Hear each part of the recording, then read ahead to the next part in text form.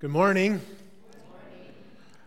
I believe I will see the goodness of the Lord. Amen. That's a wonderful phrase from that song. You know, as I look out on the congregation, I see the goodness of the Lord. It is when we received Jesus into our hearts that now Jesus has the ability to show himself through one another. Like when I see you and I see you and I see you, I see the face of Jesus because the Holy Spirit lives in us. I believe I will see the goodness of the Lord. And the goodness of the Lord is here this morning. The goodness of the Lord is here in our presence because the Holy Spirit is here with us. And so this morning I'm excited to open up God's Word because what we're going to look at this morning talks about how the goodness of the Lord was poured out into the hearts of more and more people. That's what the whole passage is about. We will see the goodness of the Lord. Let's go before the Lord in prayer one more time. Father God, I thank you for this morning.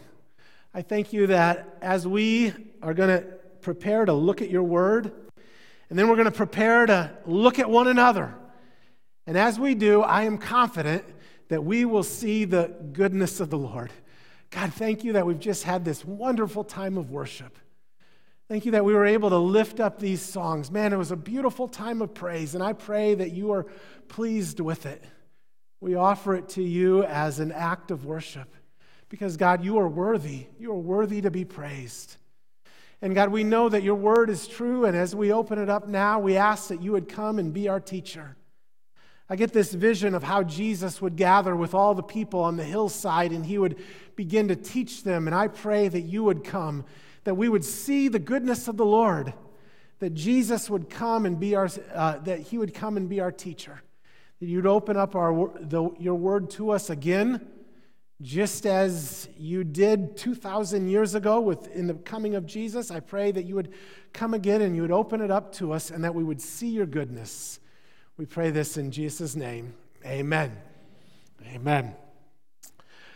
Okay, I have here, you may not know what this is because this isn't how I've normally seen them. This is a kaleidoscope. And kaleidoscopes are hard to come by today. These are like a thing of the past. This is like a virtual reality headset caveman day. Okay, this is... But I remember my grandma had a kaleidoscope. I went looking for a kaleidoscope this week. I couldn't find one in any store. And so Kinsey, my daughter, actually made this. And it's kind of cool. Chelsea helped her. It's got a couple panels of mirrors in this tube. And then at the end of this, it has all kinds of glitter and little pieces of glass. And you turn it. And as you hold it up to the light, it becomes even more vibrant. And you turn it and you get all kinds of beautiful images. I remember some of these images when I was at my grandma's house. You'd switch it and it would paint this picture. And then you'd twist it a little bit and the glass would turn and reflect off the mirrors again and you'd get a different design. And each one was new and each one had its own vibrant colors and it was a beautiful thing. So I bring up this idea of kaleidoscope, not just to take us down a trip down memory lane, but because I think there is a parallel with what we're going to see in Galatians chapter 2 this morning. What we see here in the early church is that things are shifting. Up until this point, God has primarily worked through one people. It was the nation of Israel. God had said to Abraham, from your descendants, I will bless all nations.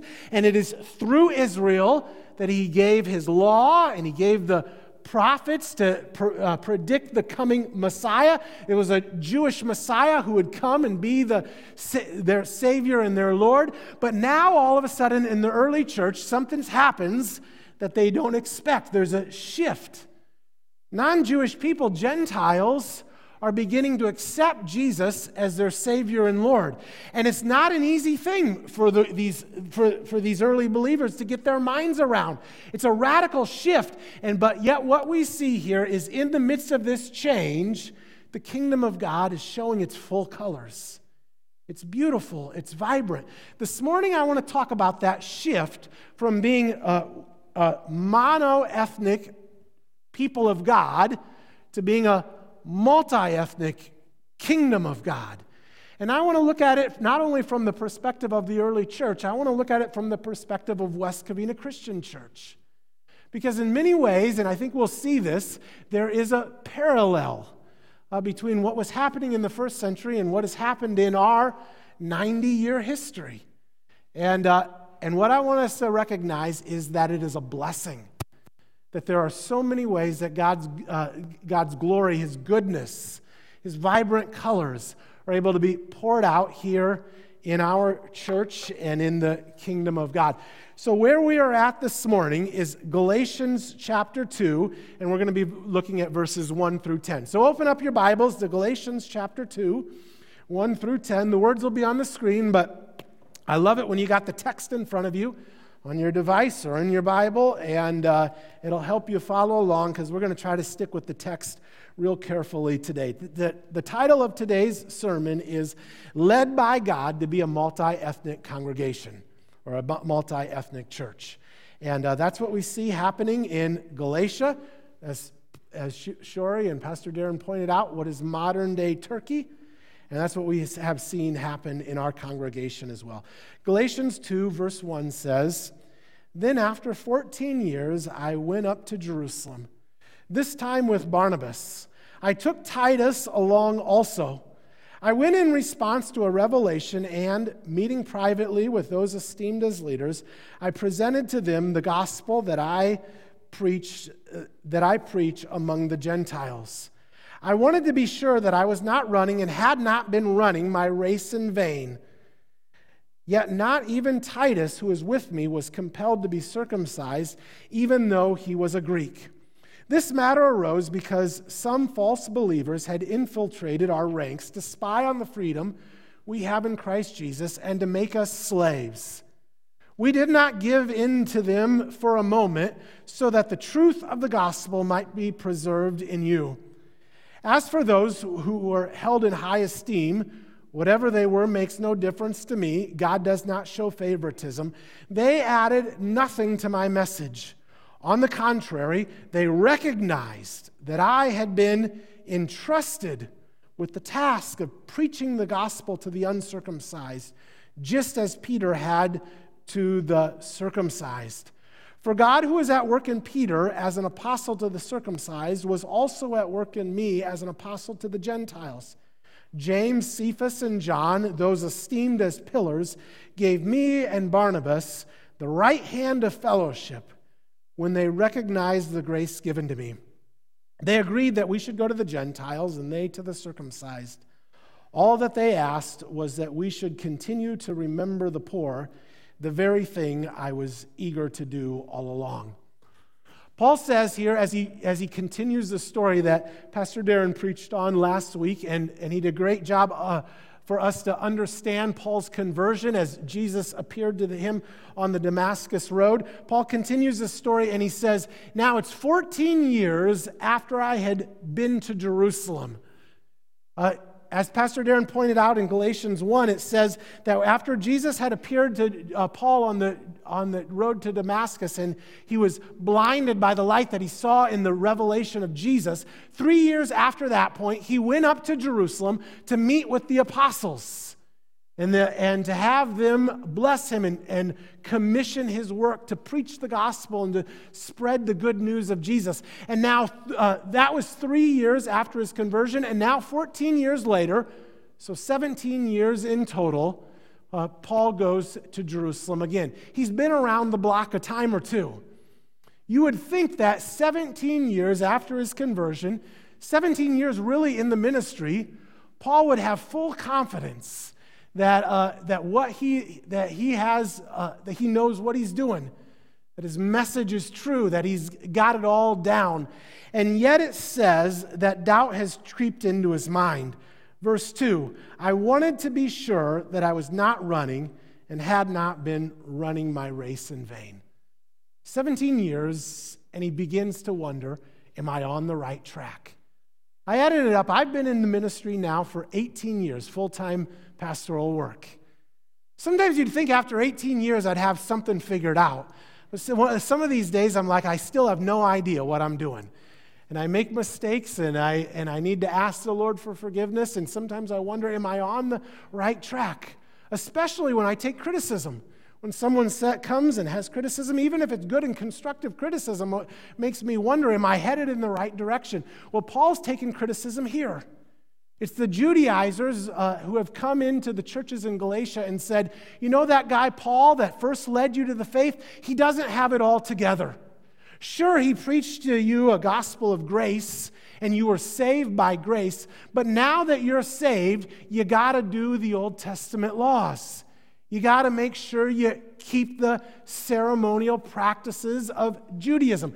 First, you're a Christian, but now they say if you're a Christian, you also have to be Jewish. And Paul hears that criticism and he wonders, am I right? Am I on the right track? Do they need to obey the Old Testament laws? The Judaizers said no. Even the men, you got to be circumcised. All of you got to keep the Sabbath. No more hot dogs at your church picnic. You got to eat kosher. Obey the Old Testament dietary laws. And Paul wants to go up to Jerusalem, and he gives them what he's been presenting, the gospel of grace, to men that he has the utmost respect for. In fact, 3 times he says about the apostles that they are esteemed. In verse 2, he says they are esteemed as leaders. In verse 6, he says, I held them in high esteem. In verse 9, he says they are esteemed as pillars. And he has so much respect for them, he says, whatever they say, that's what it goes. That's gospel truth, quite literally. Whatever they say is what it is. And what do the apostles say to Paul after he presents them with their message? He basically says, you got it. You nailed it. What you have said about the gospel, what you have been proclaiming all these years, that's what it is. It's the gospel truth. And it's the same not only for the Jewish believers, but it's the same for the Gentile believers as well. Titus, who was a Gentile, ended up kind of being a test case. Remember, Paul took with him both Barnabas, who was a Jew, and Titus, who was a Gentile. In verse 3, it says, yet not even Titus, who is with me, was compelled to be circumcised, even though he was a Greek. And they accepted him as fully in the kingdom of God, even though he was not circumcised. Now, enough of the talk of circumcision, because I know it's not the most pleasant topic. But it's important, because what we have here is at the heart of who we are as believers. What is being presented here is the truth that we live by grace. You see, I think we can still fall into the same trap as the Judaizers were trying to get the Galatian believers to fall into the trap of. Now that we are Christians, we got to work hard at it. We got to dig our heels in. We got to please God by doing this, that, and the other. And we form our lives around works of the law, so to speak. We might not even recognize it, but we think somehow that our standing before God depends on our ability to get our lives together. Now, the gospel of grace says, no, it doesn't. You're saved by grace, and then every day after that, you live by grace. So when you lay your head down on the pillow at night, you rest in the grace of God.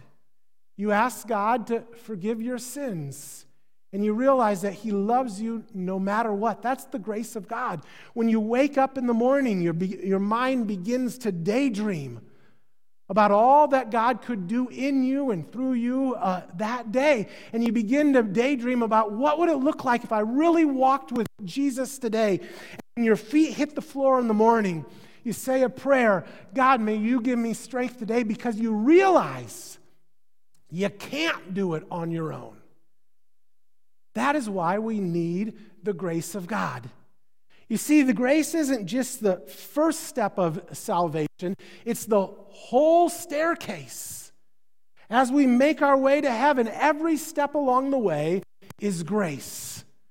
When my son Dawson was first born, when he was still a little baby, I wanted to get some exercise, and so he was probably like 20 pounds at the time, and I got one of those front harnesses where you strap the baby in and he can look around and wave his hands and his legs, and I decided I was going to climb this big flight of stairs near where we lived. We still lived over towards the beach, and in Manhattan Beach there's this tall hill it's a sand dune, and man, you run up that sand dune in the loose sand and you feel it in the backside. I mean, it's a good workout.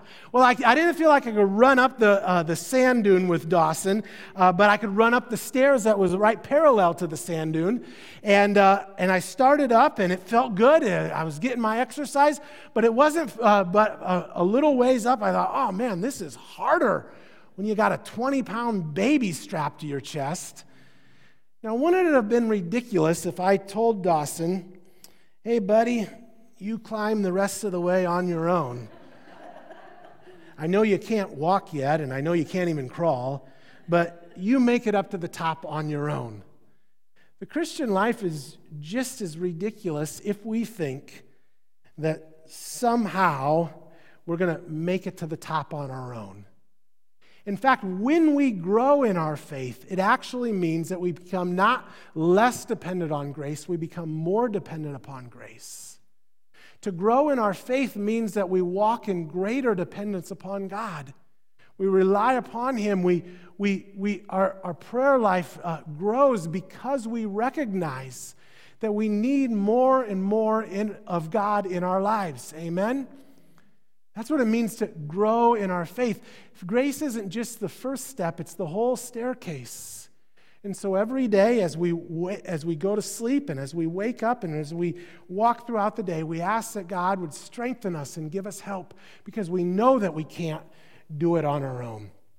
That's the message that Paul was giving to the first century believers, and that's the message that he gave to the apostles that said, "You're right on." That's what the Christian life is all about. But the Galatian Christians were having that freedom question, that it was in jeopardy.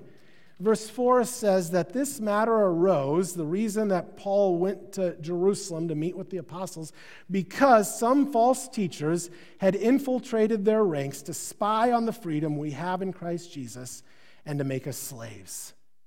In other words, if they gave up grace, they were going to become slaves again. They were going to lose their freedom. You know, that lost freedom came to mind when I saw a report this past week that the CDC, the Center of Disease Control, put out. It was a staggering report that caught the attention of all the major newspapers. In fact, this is the New York Times. Teen girls report record levels of sadness, CDC finds. And in the report, it goes on to report that 57% of teenage girls talk about persistent feelings of sadness and depression and anxiety. It's an alarming number, 57%, almost 3 in 5. Now, what is even more alarming is that the same study was done just 10 years ago, and the number was 36%.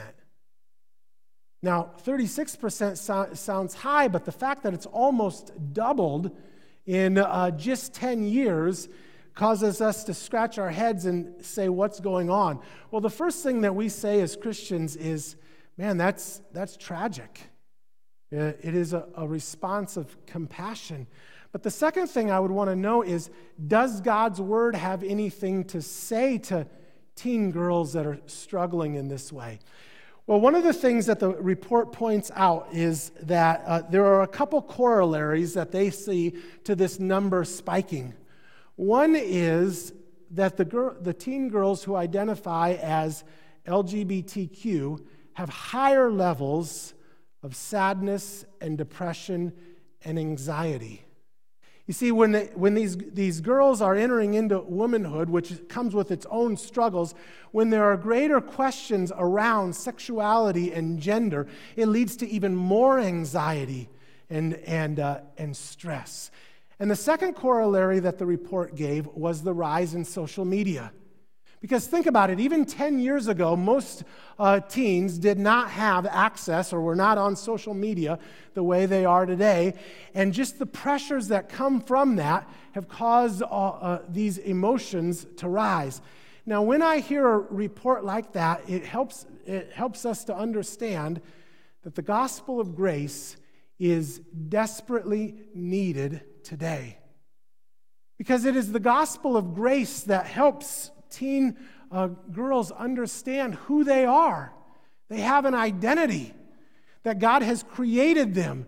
God has created all of us, male and female, in His image. And it gives us, it helps us to know who we are. The gospel of grace gives us belonging, that we belong to the family of God, that we are not in this alone. It gives us purpose, that we are created for God's glory, and God has a plan and purpose for our lives. You see, as we continue to move away from the gospel of grace, which is what we see happening all the time, all of it has consequences. We lose the freedom that Galatians 2 is talking about. But when we ground ourselves in God, in our relationship with Him, in the truth of God's Word, then it opens up our hearts to experience all of the love that God has for us. And so we must continue to rely on grace so that we don't fall into these kind of traps. It's not just for teen girls, it's for all of us. Because all of us struggle at times with depression and sadness and anxiety. But God's word says, I can do all things through Christ who strengthens me. And sometimes we struggle with joy and hope and to find hope in the future. But God's word says, the joy of the Lord is my strength. And we struggle with our relationships, to love and to forgive, to be kind and to be patient. But God's word says, my grace is sufficient. And so we ground ourselves every day in the gospel of grace. We remind us that God is here for us, that He loves us, that He has a plan for our lives. And that's good news. Paul is relieved to know that the message he is preaching jived with what the rest of the apostles said. And in fact, in verse 7, it says the apostles said they entrusted him with the task of preaching the gospel to the Gentiles. And we've been entrusted with the gospel as well. We've been entrusted with God's grace. That word entrust is kind of like an investment term. If you've got some extra money, you might entrust that money to an investment firm, to a broker, to invest it on your behalf. And your expectation is that money is going to increase if you got a good broker. If over the long haul it goes down in value, he stinks at his job. You need to find a new person. And we understand that the markets go up and down, but over the long haul, we expect it to increase. And you and I have been entrusted with something so much more valuable than some extra money. You and I have been entrusted with the gospel of grace, and it ought to grow in our lives. Now, life has its ups and downs, just like the money markets do. But over the full course of our life, we understand that what has been entrusted to us is recession-proof. Why? Because it's grounded in the love and the grace of Jesus Christ. So here are my application questions for you this morning. First of all, are we being good stewards of the treasure that God has given us? In other words, is the grace of God growing in us? Are we trusting in the Lord more and more every day, or are we trying to rely on ourselves more? Is the grace of God growing in us, and is it growing through us? Are we spreading the good news of the gospel to others? If we are entrusted with the gospel of grace, it ought to grow. We ought to be good stewards. We ought to trust in the Lord more and more, and we ought to spread that grace to others. Now, the gospel of grace was spreading among the Gentiles. It was spreading among the Gentiles so much so that Paul needed to make sure, hey, I've got the right message here. It's a massive shift for the church. And the kingdom of God was now a multi-ethnic work, not just among the Jewish people, but among the Gentiles as well. Now, when I read that, I couldn't help but think there's a parallel for West Covina Christian Church. Because when West Covina Christian Church was first founded, and we will be 90 years old this summer. Did you know that? The first Sunday that our church met was June 4th, 1933. And I looked on the calendar. June 4th is a Sunday this year. We ought to have a birthday cake. And we will be 90 years old. On that first Sunday, I think I have a picture. Were we able to scan this, Andrew? That's the first Sunday this church ever met together. Now, in our record books, it says it was 14 adults and 19 children. But when I look at that picture, there's more than 14 adults there. I think they had guests for the first Sunday. But the first church, when our church first started, we consisted of 14 adults and 19 children. And we met in the living room. In fact, we met in people's homes for the first 21 years of our existence. And then in 1954, our church bought its first property in Monrovia, its first church building. And the church met in the church in Monrovia until 1967, when we went to the church in Baldwin Park. How many of you, just out of curiosity, went to the church when it was in Baldwin Park? All right. Beautiful. And so the church was there in Baldwin Park, known then as the San Gabriel Valley Japanese Christian Church. Am I right? I think I got that right. And when the church first started, it was known as the Baldwin Park Holiness Church.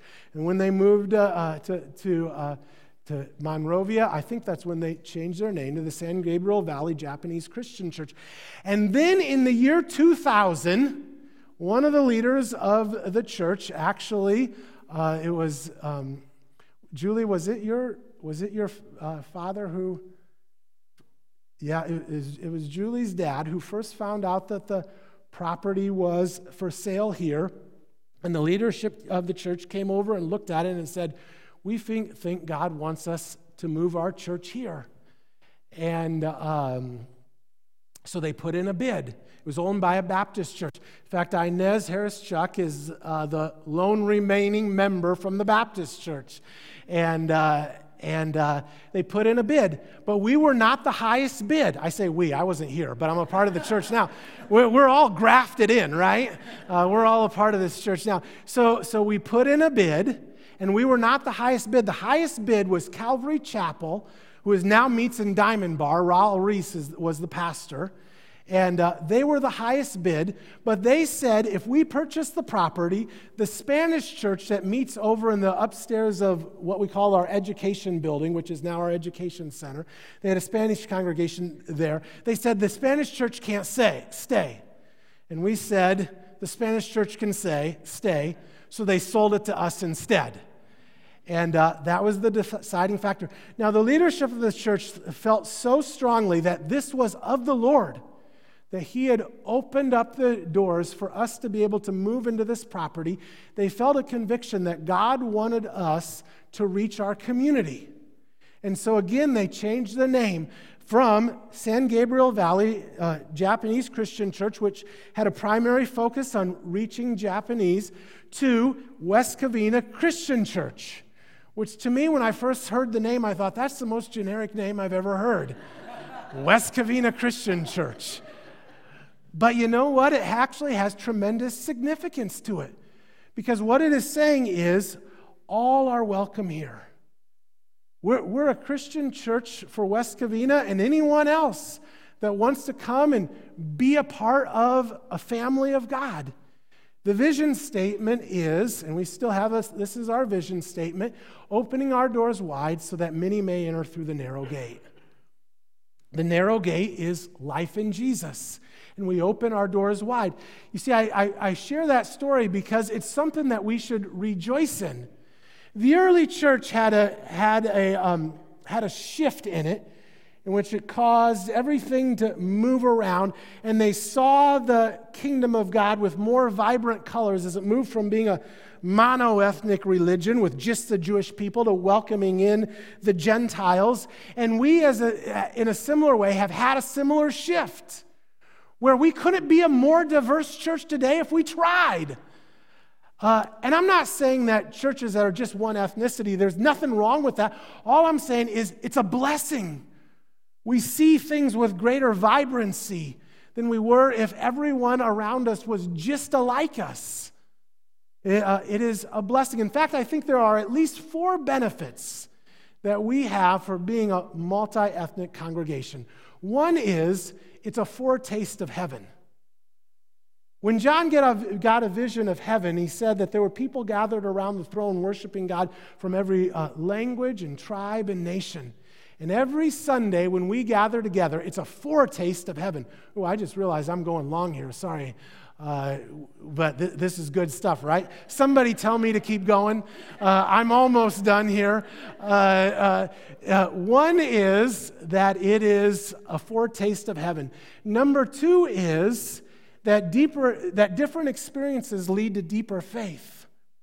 You know, so many churches have people that are all about 2 inches deep. That's because they've never experienced anything outside of what they've grown up with.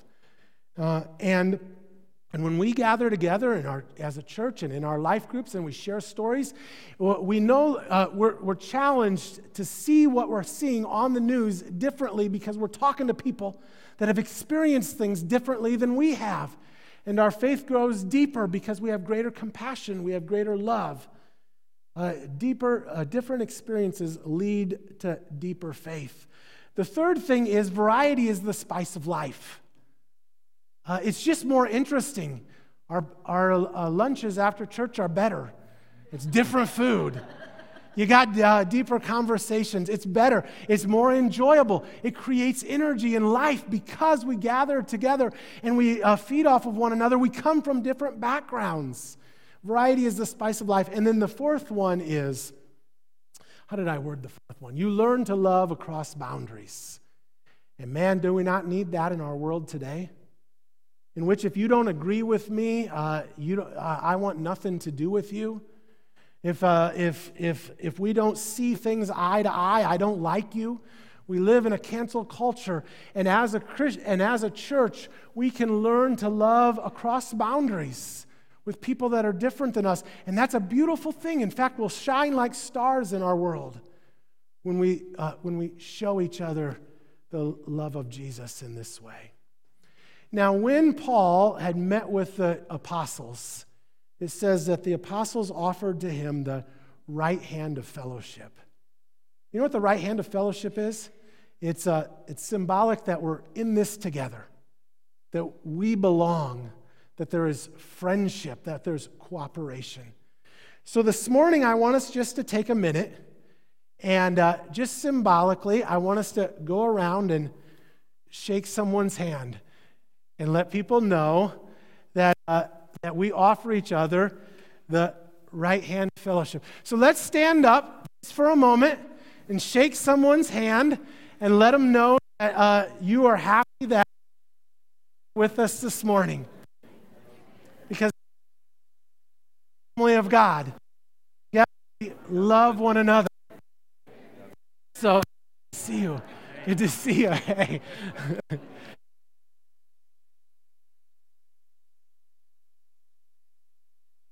Others' hands. Good morning. Hey. Good morning. We're reminded that we are the family of God.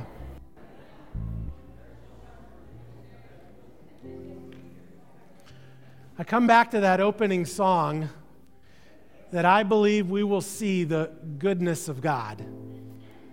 You know, when you extend a hand of fellowship, the right hand of fellowship, you're seeing the goodness of God. Because we see the goodness of God in the faces of our brothers and sisters in Christ. And those brothers and sisters don't have to have a face that looks exactly like ours.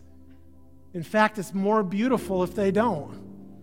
It's more beautiful when we come together and we are the multi-ethnic church, the multi-ethnic family of God. Thank you, God, that you love us so much. Thank you that we have a story, that you have worked in significant ways. God, I thank you for those leaders that gathered a small group of people together in a living room some almost 90 years ago. And they started a work of yours that continues to this day. God, I thank you for leaders in our church who sensed your call to take a step of faith and to purchase this property. God, I thank you that we are in this community and that we are here to share the gospel of grace, the love of God to others. And God, I thank you for each person here this morning that has shaken someone's hand and told them that you belong here. God, we need to know that we belong because this is a difficult, scary world. And we know that on our own we're in deep trouble. But we live by the grace of God and we rely on you. And your grace is oftentimes poured out in one another, in our brothers and sisters. And so, God, as we sing this last song, again, I pray that your Holy Spirit would come and meet with us and fill us with your love. Remind us that it is good that we are here, that you have brought us here, that you have led us to be a multi-ethnic church. And there are many, many benefits and blessings to that. We pray in Jesus' name. Amen.